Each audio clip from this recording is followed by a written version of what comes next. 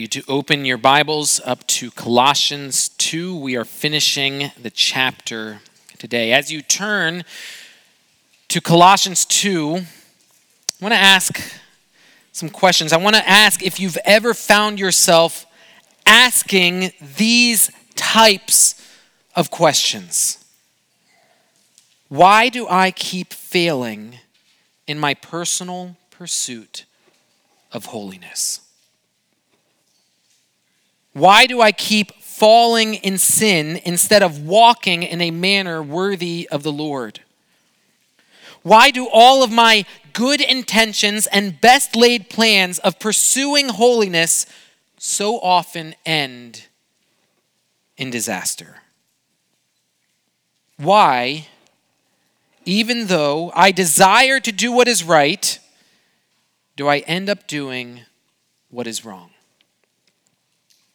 Have you ever found yourself considering or asking those types of questions? For me, those questions generally come late at night. Usually I've already gone to bed, I've fallen asleep, but maybe like 15 minutes later, something wakes me up. And in struggling to fall back asleep, in the silence, in the darkness, it's totally quiet. My mind starts just evaluating my entire day, evaluating my week, thinking through all of the roles and responsibilities that God has called me to. And I start considering, how am I doing? How am I doing as a dad to my children? Am I accomplishing my role as a husband to my wife? Am I succeeding in my call as a pastor? Am I living as a Christian? Am I walking in a manner worthy of the Lord? Maybe you're different, but at least for me, I usually don't get a passing grade. I start thinking through all those things and I'm like, man, what I want, the measure of holiness that I want to have displayed in my life, where I am right now doesn't match where I want to be. You might be like me, or maybe those thoughts come to you in other ways. Maybe it's after reading a book that sets a glorious vision of what your walk with God should be. Maybe you read something and you're like, yeah, that's what I want to look like. Maybe it's after you've heard a very convicting sermon where the Holy Spirit said, this is for you. Maybe you can think back to maybe a time that you went to a camp service and there was that one message and you're like, man, this needs to be different. Where I am right now does not match where I want to be. I'm just going to be frank. This message is for believers. Colossians is written to believers. And if you are a believer in Christ, if the Holy Spirit is active in your life, every single one of us should have something that is pricking our conscience right now. Something that's coming to mind of, yeah, that's the area where my holiness, my life is not matching the image of Christ. None of us have arrived at a level of holiness where we are the perfect representation of Christ. All of us have some way in which our holiness is still lacking, where we've in some way failed. So what do we do when we see that where we are is not where we are supposed to be? What is the natural progression we pursue? If I'm here and I want to get there, what do we inevitably start formulating in our mind? A plan. We consider, how is it that we can achieve what we desire? I can't tell you how many times late at night when I've been confronted by my failures that I've progressed into making a plan. Tomorrow I will. Tomorrow, I won't. I wouldn't be surprised if you do something similar. After reading that book with the glorious vision of what life could be, after that message that convicted you of how you want to change, after that sin you committed that you had already promised 1,000 times, I will never do that again. In those moments, what do we do next? This is my plan. This is what's going to be different about tomorrow. Once we've realized where we are isn't where we want to be, don't we start making a plan of what's going to be different? And please understand, on a certain level, that's really good. In many ways, that's the goal of Colossians. If we could paraphrase what we've already seen in Paul's words, it's this: Colossians, you're doing well. I'm encouraged by the growth I've seen, but there's still more for you to do. This journey is meant to take you further. I want you to be presented mature in Christ. I want you to stand before God as holy and blameless and above reproach. I want you to grow and increase as you bear every good fruit. I want you to walk in a manner worthy of the Lord, fully pleasing to him. So that desire that we have to progress in holiness is good. A desire to make changes in order to accomplish that is good. If we don't change anything, then we're going to stay right where we are.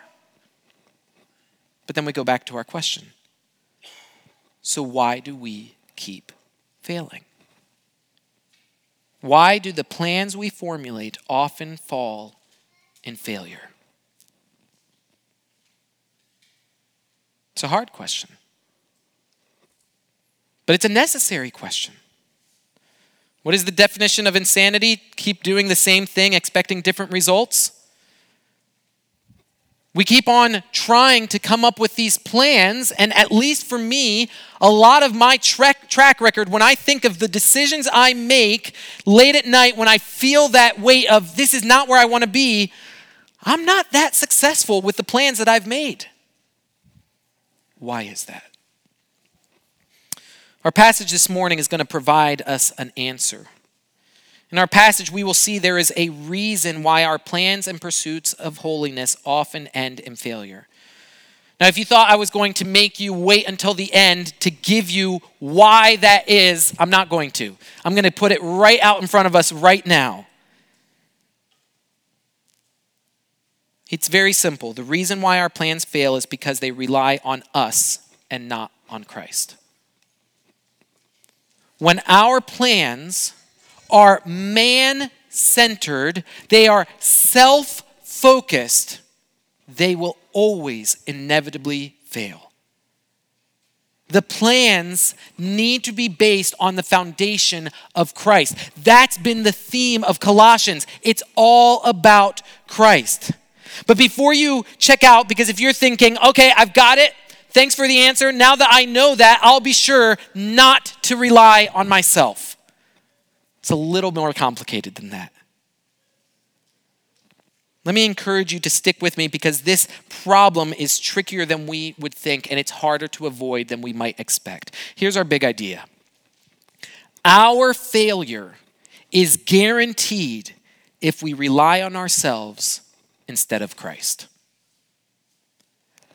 Our failure is guaranteed if we rely on ourselves instead of Christ. Let's read through the passage, starting in verse 20. If with Christ you died to the elemental spirits of the world, why, as if you were still alive in the world, do you submit to regulations? Do not handle, do not taste, do not touch, referring to things that all perish as they are used according to human precepts and teachings. These have indeed an appearance of wisdom in promoting self-made religion and asceticism and severity to the body, but they are of no value in stopping the indulgence of the flesh. Before we jump directly into the passage, let's just remember a little of what we've seen so far. If you remember a few weeks ago, we saw that we can pretty much divide the book of Colossians into three main sections, three main ideas. And I want to see if we can remember them together, and I'll give you a hint. They all start with the letter T. You got it, Billy. The first part, the first section of the book of Colossians, Paul is presenting something to the Colossians. What does Paul want the Colossians to know? What is he presenting them? That starts with T. Truth. He wants them to know truth. But it's a specific truth. It's a truth according to Christ. Who is Christ and what has he done? This is the truth that he wants them to know. This is the foundation that they must stand on. So that's what we saw in the first section of all of chapter 1 moving into chapter 2. It's all about Christ. Now, Paul starts that there, and the question is, why is Paul presenting that truth? What does he hope it will lead to? What is the third section that we're going to see? What does the hope, the knowledge of truth will produce? Transformation.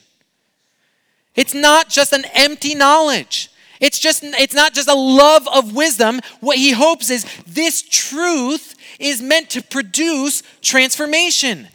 This is where we are. This is not where we're supposed to be. That's where we're supposed to be. And this truth is meant to hold our hand and guide us into transformation.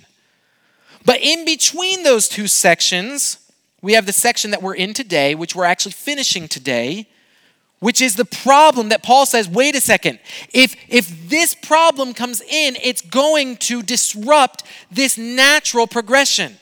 So what do we call this middle section? It's the what? It's the threat. There's a threat that has come into the Colossian congregation. There is something that is going to stop this process. And what is that problem? It's something that would cause us to not stay with Christ, but to depart from him. And if we depart from the truth, that transformation is never going to happen. And so Paul, knowing that this threat is happening among the congregation, knowing that there are those who would say, you need to trust in more than Jesus, do it according to your strength, or you need to trust in less than Jesus. You don't really need Jesus. Figure it out on your own. Whichever option you're doing, it's wrong. It's going to lead to failure. You need just Jesus. And so Paul knows that threat, and he addresses it by first talking about the truth. But we come then to this threat, and this morning we're actually finishing up this section. Next week, we're going to begin looking at the transformation. So what element of the threat does Paul expose in our passage? Let's look at Paul's big question, his burning question for the Colossians, looking at verses 20 through 22. If with Christ you died to the elemental spirits of the world, why, as if you were still alive in the world, do you submit to regulations? Sentence continues, do not handle, do not taste, do not touch, referring to things that all perish as they are used according to human precepts and teaching. Now, for those of you who enjoy grammar, and I know there are some of you who do, how many sentences are those first three verses, 20, 21, and 22?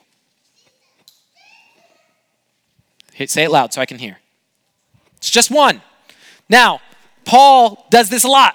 He has very long sentences. This is by no means his longest sentence, but it's a long sentence. And sometimes when we have these long sentences, we can look at it and say, okay, well, we start parsing it all out and we just take it all bit by bit and we miss the main part. This is where diagramming, another dirty word for a lot of you who are in school right now, but that diagramming can actually be really helpful. If we were to boil this down, what's the actual main part of this sentence?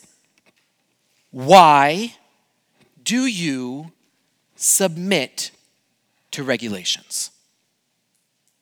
If we're going to boil down this sentence, if we want to understand what this sentence is saying, that's the question. Why do you submit to regulations? Everything around that question is leading to emphasizing it. It's making it even more surprising of like, wait a second. Yeah, why are we doing that? If all of this is true of everything else that Paul is supplying. So if we boil it down, why do we submit to regulations? Now, the question is Paul talking about all regulations? Does this verse give credence to anarchy? Hey, Paul says, like when he's asking, why do you submit to regulations? He's giving us an ability that we're done. No, as we heard John pray earlier, he prayed for our government. We know in other passages of Scripture, we are still called to submit to our rulers and authorities. And so Paul is not saying, you know what, all regulations, they're all gone. No, he has a specific type of regulation in mind. This is why we need the rest of Paul's sentence. So what regulations is Paul referring to? Look at your passage, and we're going to just highlight a few of them. Because he actually gives different names, but they're all referring to the same regulations. The first category, he says, is the elemental spirits, or rather, it could also be translated elementary principles of the world. It's the regulations that demand that we do not handle, do not taste, do not touch. It's regulations according to human precepts and teachings. It's regulations that are ultimately, as we will see in verse 23, self-made religion. All of those terms fit into the same category. Okay, they're synonyms here. So that gets us closer to understanding which regulations Paul is referring to. But I'm going to venture a guess that if you were to leave here thinking, okay, the regulations I will no longer hold to are the elemental spirits of the world, I don't think it's going to change your life much. We need to unpack this a little bit more to understand what this is saying. What do all of these terms have in common? What is the source of all these regulations? Man, it is the elemental. It is the earthly. That's us. It is these rules and regulations that we have created. Do not handle, do not taste, do not touch. It is a self-made religion. It is according to human precepts, human teachings. The regulations that Paul is concerned about are the regulations that man has made. Now that gets a little complicated for us. And this is starting to point us into a direction of, wait a second, why do those plans when I'm lying down at night and can't sleep, why do so many of them fail? Because so many of them are just man-made. So Paul asks this question, if we go back, why do you submit to regulations? Now, rather than me just jumping to the answer, I want you to try to answer it for yourself. Why do you submit to regulations? It's a little surprising for us because for a people who struggle so much to follow rules, we really love making them. We love making rules for everything. At times where I realize, man, that number on the scale, I don't love it.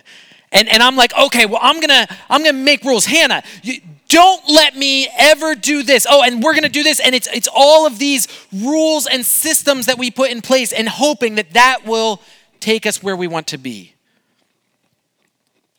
But why do we submit to regulations? Why is that for you?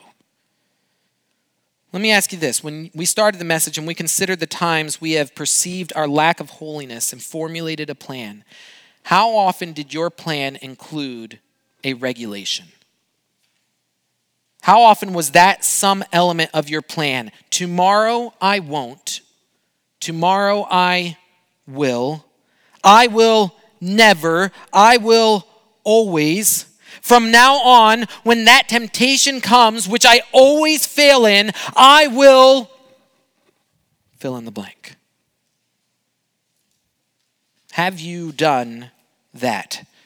Have you come up with personal regulations like that? See, we all do this. But verse 23 is what's going to give us the answer that we're looking for. Look at verse 23. These regulations, have indeed an appearance of wisdom in promoting self-made religion and asceticism and severity to the body, but they are of no value in stopping the indulgence of the flesh. See, Paul's giving us two reasons why we submit to these regulations. What's the first reason? It looks wise. It looks like a good plan.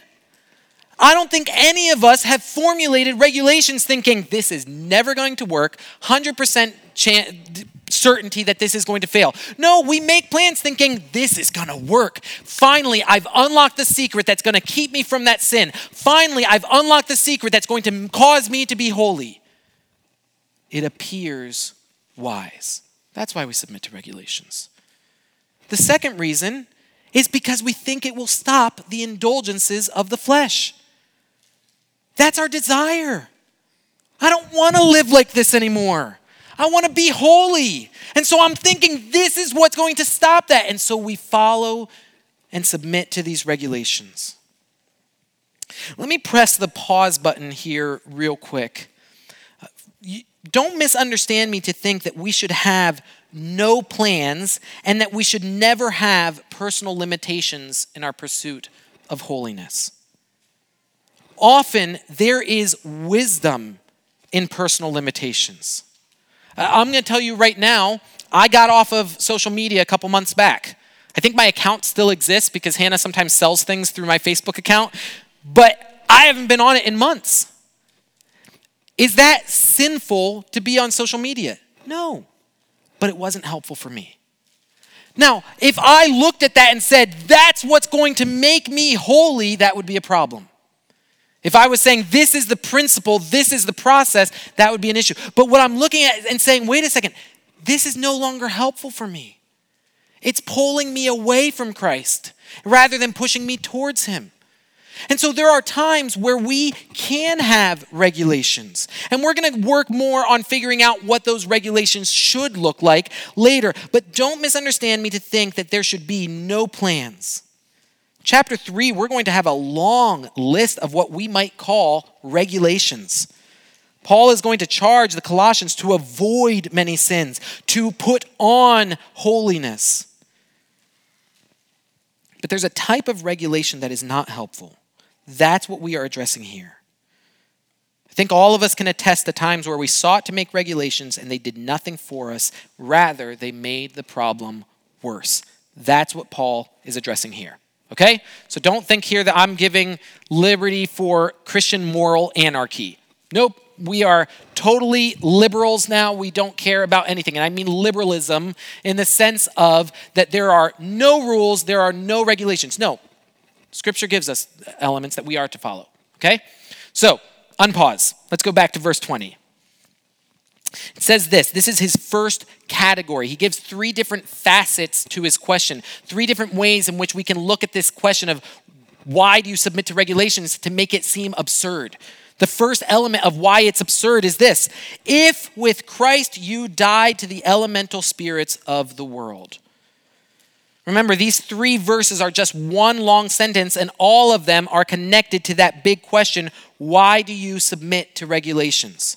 So, we could look at that first phrase and rephrase it like this. Why do you submit to regulations if with Christ you have died to the elemental spirits of the world? So that's the question. Well, let's look into that. When Paul says if, that could also be since. It assumes the condition of if is positive. It's like saying, if with Christ you died, which you did, why? We know we have died with Christ because earlier in verse 12 of chapter 2, Paul talked about us being buried with Christ. So what is this death Paul is talking about? It's what happened at the moment of our salvation. Again, this is talking to believers. This message is for believers. If you're wondering, if you're here, you're not a Christian, and you're wondering why you can't pursue holiness, it's a different reason. It's very similar. It's because you too are looking for a man-centered, a different solution apart from Christ. But Paul here is talking to believers. Galatians 2:20 says, I have been crucified with Christ. It is no longer I who live, but Christ who lives in me. And the life I now live in the flesh, I live by faith in the Son of God who loved me and gave himself for me. Paul further explains and confirms this moment of death in Romans 6, 3-4. It says, do you not know that all of us who have been baptized into Christ Jesus were baptized into his death? We were buried, therefore, with him by baptism into death, in order that, just as Christ was raised from the dead by the glory of the Father, we too might walk in newness of life. When we placed our faith in Jesus, the old passed away. Our flesh that was dead in its sin was buried. Our sins were nailed to the cross. Part of that process was that we died to the elemental spirits or principles of this world. What are we talking about here? It's the man-made methods that seek salvation. Before we came to Christ, we had all of these ideas. Well, if I'm just a good person, if the scale is tipped where I do more good things than I do bad things, that is what will save me. No, we died to those lies. But this is what elevated the absurdity of the question. If we died to those lies, why do we still submit to those regulations? What we need to understand before we move on to the second facet is I want us to realize that what Paul is using as the first defense against the lies of human regulations is our salvation. Paul is taking it back to the gospel. Too often we wrongly consider that the gospel is only the starting point. That, well, I started with the gospel, but now I'm moving on and getting past that. That's not the process. See, the gospel is what we believed. We placed our faith in Jesus Christ to save us from our sins, and that is our moment of salvation. Paul's saying that this happened for you, but that continues, the good news continues not just through our salvation, but also our sanctification. If you're not familiar with that term of sanctification, it's the process of being made holy. If we can think about this as different sequences of time, our salvation, what happened there is a once and for all time, a position that is granted to us. At the moment in which I placed my faith in Christ, I was declared righteous for all time. That is my position in Christ. He says, I am holy. When God sees us, he sees the righteousness of Christ. But as we are still living in this fallen world, does our practice match our position? Does my walking with God look like who God says I am? It doesn't, right? Everyone with me on that? Like, anyone here thinking that you are walking and talking exactly like Jesus? No? Okay, good. It'd be heresy if you did. Our position, though, is before Christ, in Christ. But our practice is that we don't walk like Christ. And so that's the process of sanctification. So if we could think about sanctification, it's the process where our practice matches our position. And that's an ongoing process of we become more and more like Jesus. So why does Paul take it back to salvation? Because the power that saved us must be the power that sanctifies us. If you think that you attain salvation through your own strength, I have bad news for you. You're not saved. If you think that through your own work, your own striving by being a good person or whatever other regulation you can think of, if you think that is the reason you are saved, you're wrong. The good news, though, is that you can place your faith in Christ alone and receive that, not to your own merit, not to your own credit. All sufficient merit is given to you from Christ. But now when we understand that and we think, no, Christ alone, faith alone, we step over into this process of sanctification and we think, by me alone. And it's wrong. And we're going to fail. Our failure is guaranteed if we rely on ourselves instead of Christ. So then Paul continues and he says this, as if you were still alive in the world. So if we were to rephrase that, why do you submit to regulations as if you were still alive in the world? What's the implication of the question? We are not still alive to the world. We died with Christ. The ways of this world are not our ways. He has delivered us from the domain of darkness and transferred us to the kingdom of his beloved Son. We are no longer citizens of this kingdom. We don't follow the same rules and regulations we once did because we know they are meaningless. We are now under new management. So if that's true, why do we keep following those rules? Let me illustrate this. We are blessed to live in a country with many freedoms. And we know of countries with virtually no freedoms. So imagine one of these countries that has no freedom whatsoever, and there is a citizen of that country. When they wake up, what they eat, what they do, how they spend their time, everything is according to the regulations that are given to them according to that country.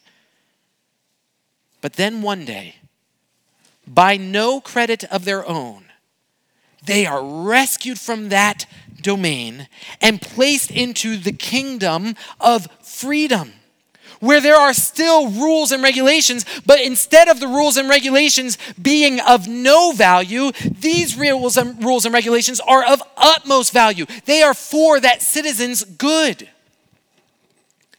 But now imagine the next morning that citizen wakes up and he lives exactly according to his former regulations. He does exactly what he used to be told what to do. He eats what he used to eat. He sleeps at the time he was told to sleep. Is he really a citizen of this country? He's still living like a citizen over here. And so Paul is saying, why? As if you were still alive to that kingdom. You've been transferred out. You are no longer citizens of the domain of darkness. You are citizens of the kingdom of his beloved Son. Do we see the absurdity that Paul is emphasizing?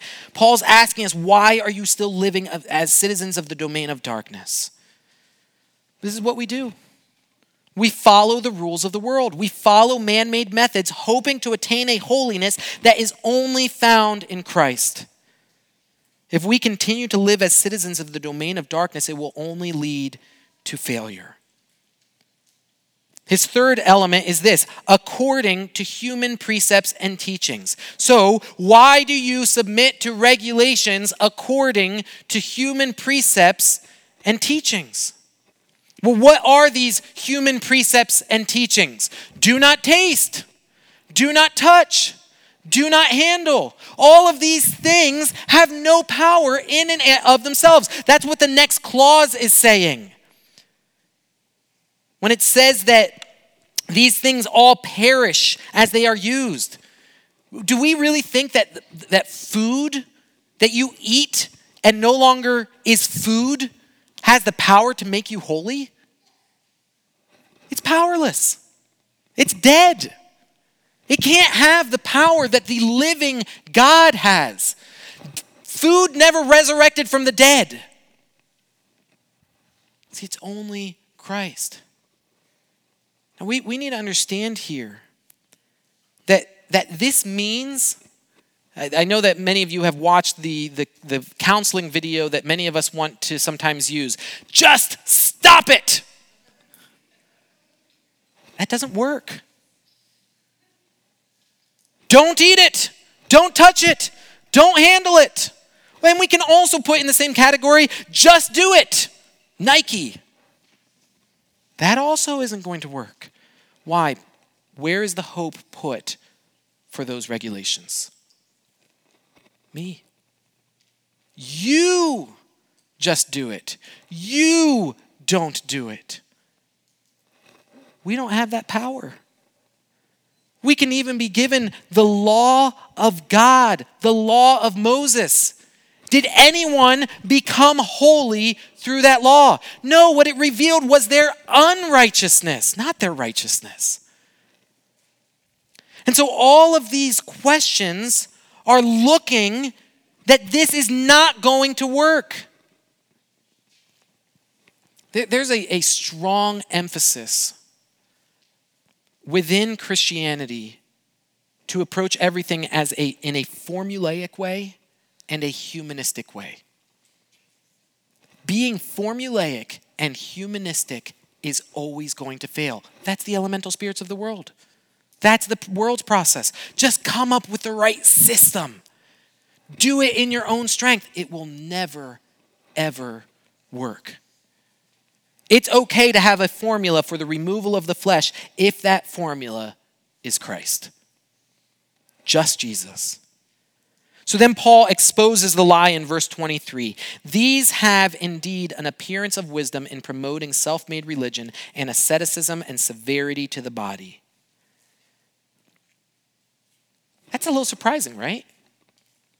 They have the appearance of wisdom.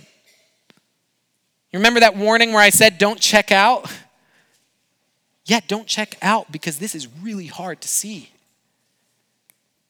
And quite frankly, there will be times where you will have two individuals where externally it looks like they are doing the exact same thing, and yet one is doing it according to the elemental spirits, doing it in their own strength, and one is doing it through Christ. And one is going to fail, and one is going to find grace in Christ. And so we need to understand that it's not just something where we can just make a list of saying, do this, don't do that, do this, avoid these things. No, that's exactly the human way. It's wisdom. They have the appearance of wisdom in promoting self-made religion. It's not true religion. And asceticism. Asceticism is this extreme humility. I'm not worthy. Problem is, do you know what all of these are in severity to the body? It's pride. See, extreme humility, oh no, I'm not gonna even do that. I'm not even Pastor Billy's passage from last week. I won't even pray to God. Let me pray to the angels. I am not worthy. When we don't do things the way God has told us to do it, what is that? It's pride. Even if we're thinking, no, God, I know you told me to do this, but I'm not worthy to do it, so I'm going to do that. What are we saying? God, I know best. I know the better way to do this. God, I know you told me that I have this liberty in you, but that's too much for me. Who do we think we are? Even as we're saying we're less, we're actually presenting ourselves as more because I know better than God Almighty. They have the appearance of wisdom, but this is the true and final nail in the coffin. But they are of no value in stopping the indulgence of the flesh. Let me give one pause and aside real quick right here. We need to be very careful in how we are addressing this with other people. It is very easy for us to point fingers with a passage like this and say, oh, I know someone who is following all the regulations. Oh, they make all of these different rules. Should that be addressed? Yeah, Paul's addressing it. But sometimes we also link motive to it. And we say, they are so proud and arrogant, and they think they are better than everyone. No, they might just be tricked in thinking it's wise. They might be fooled into thinking this will stop the indulgence of their flesh. We need to be gracious towards them. That's where Colossians chapter 4 verse 7 is said, talks always responding to outsiders with graciousness, speech that is seasoned with salt.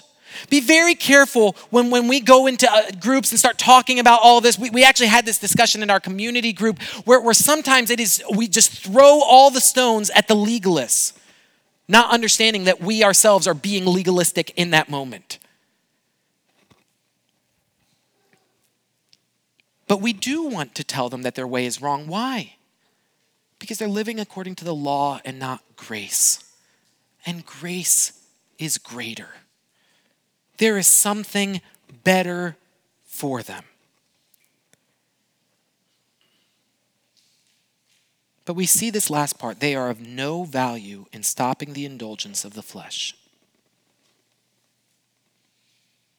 See how much, when we talked about at the beginning, when we talked about we just keep failing and failing and failing, what are we realizing is true? This verse. Understand, there are times where we can still actually be doing the right thing and fail because we still have a sinful flesh. So don't, just because it failed doesn't mean the problem was the plan. It might be the problem was with you. But sometimes we also have to realize the problem was with the plan. Oh, I'm gonna put this accountability program on my computer. That's going to do it. Have you addressed the heart? No, I don't need to address the heart. I just need this accountability program. Okay, let me know how that works for you. See, what I've found is that my flesh is incredibly creative. I don't need much to sin. In fact, I don't need anything. How many times where I've thought, you know what? Life is so stressful. I'm overwhelmed. Let me just go on vacation. What's the problem with vacation? I take me with me. I get to vacation, I'm like, shoot, that means the problems wasn't the church or people, the problem was me. Oh man, that's not comfortable to realize. But we need to understand that the problem that we're seeing with the plan is a plan that's made on man. What is the only thing that can stop the indulgence of the flesh? Well, verse 11 that we saw 2 weeks ago. In him also you were circumcised with a circumcision made without hands by what? Putting off the body of the flesh by the circumcision of Christ. Now that might be terms that you're not familiar with, but this is what it's saying. This isn't something external. This is an internal heart transformation. The only thing that will stop the indulgence of the flesh is not external. It's internal. It's the transformation of our heart by the work of Christ. Now understand, we might still use supplemental solutions. I already told you, I'm off social media. But that's supplemental. What really needs to happen, the solution is internal. My heart needs to be transformed by the circumcision of Christ. The flesh needs to be divided from me. And that's not something that happens externally. And so when you're thinking through plans and you're thinking through what am I going to do to actually pursue holiness, here's the big question. It's all regarding the threat. Is your solution pointing you to Christ or taking you away from Christ? If your solution is, I can do this, I'm going to do this in my own strength, you're going to fail every time. But if your solution is, God, I want to walk in your strength, and God, I am so weak that I can't handle this. I need you.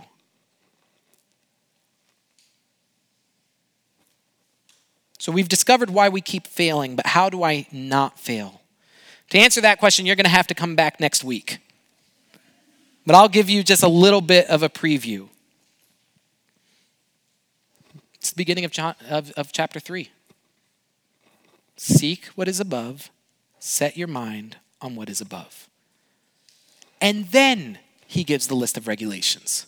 Notice the progression. First Christ, through his power, through his strength, therefore put off, put on. I'm excited for next week. I'm excited to be able to see this idea of where we're going, because I don't want to be here. I don't want to be unholy. I want to be holy. But the solution is never going to be in my own strength. Externally, the plans can look very similar, but it matters where we are placing our hope. Where is our hope in our rules and regulations? Is it that we will do those in our own strength, or is it that that the strength of Christ will be supplied? See, our failure is guaranteed if we rely on ourselves instead of Christ. And so let me ask you, why do you submit to regulations? Don't submit to regulations. What do we submit to? Christ. That's who we submit to. See, our success is guaranteed if rather than relying on ourselves, we rely only on Christ. Let's stand and sing a new song for us. And one of the terms in this song is the term merit, which is not one that we often use. But this idea of merit is credit. It's something that you earned. We have no credit. We have nothing that we earned. Everything is according to Christ.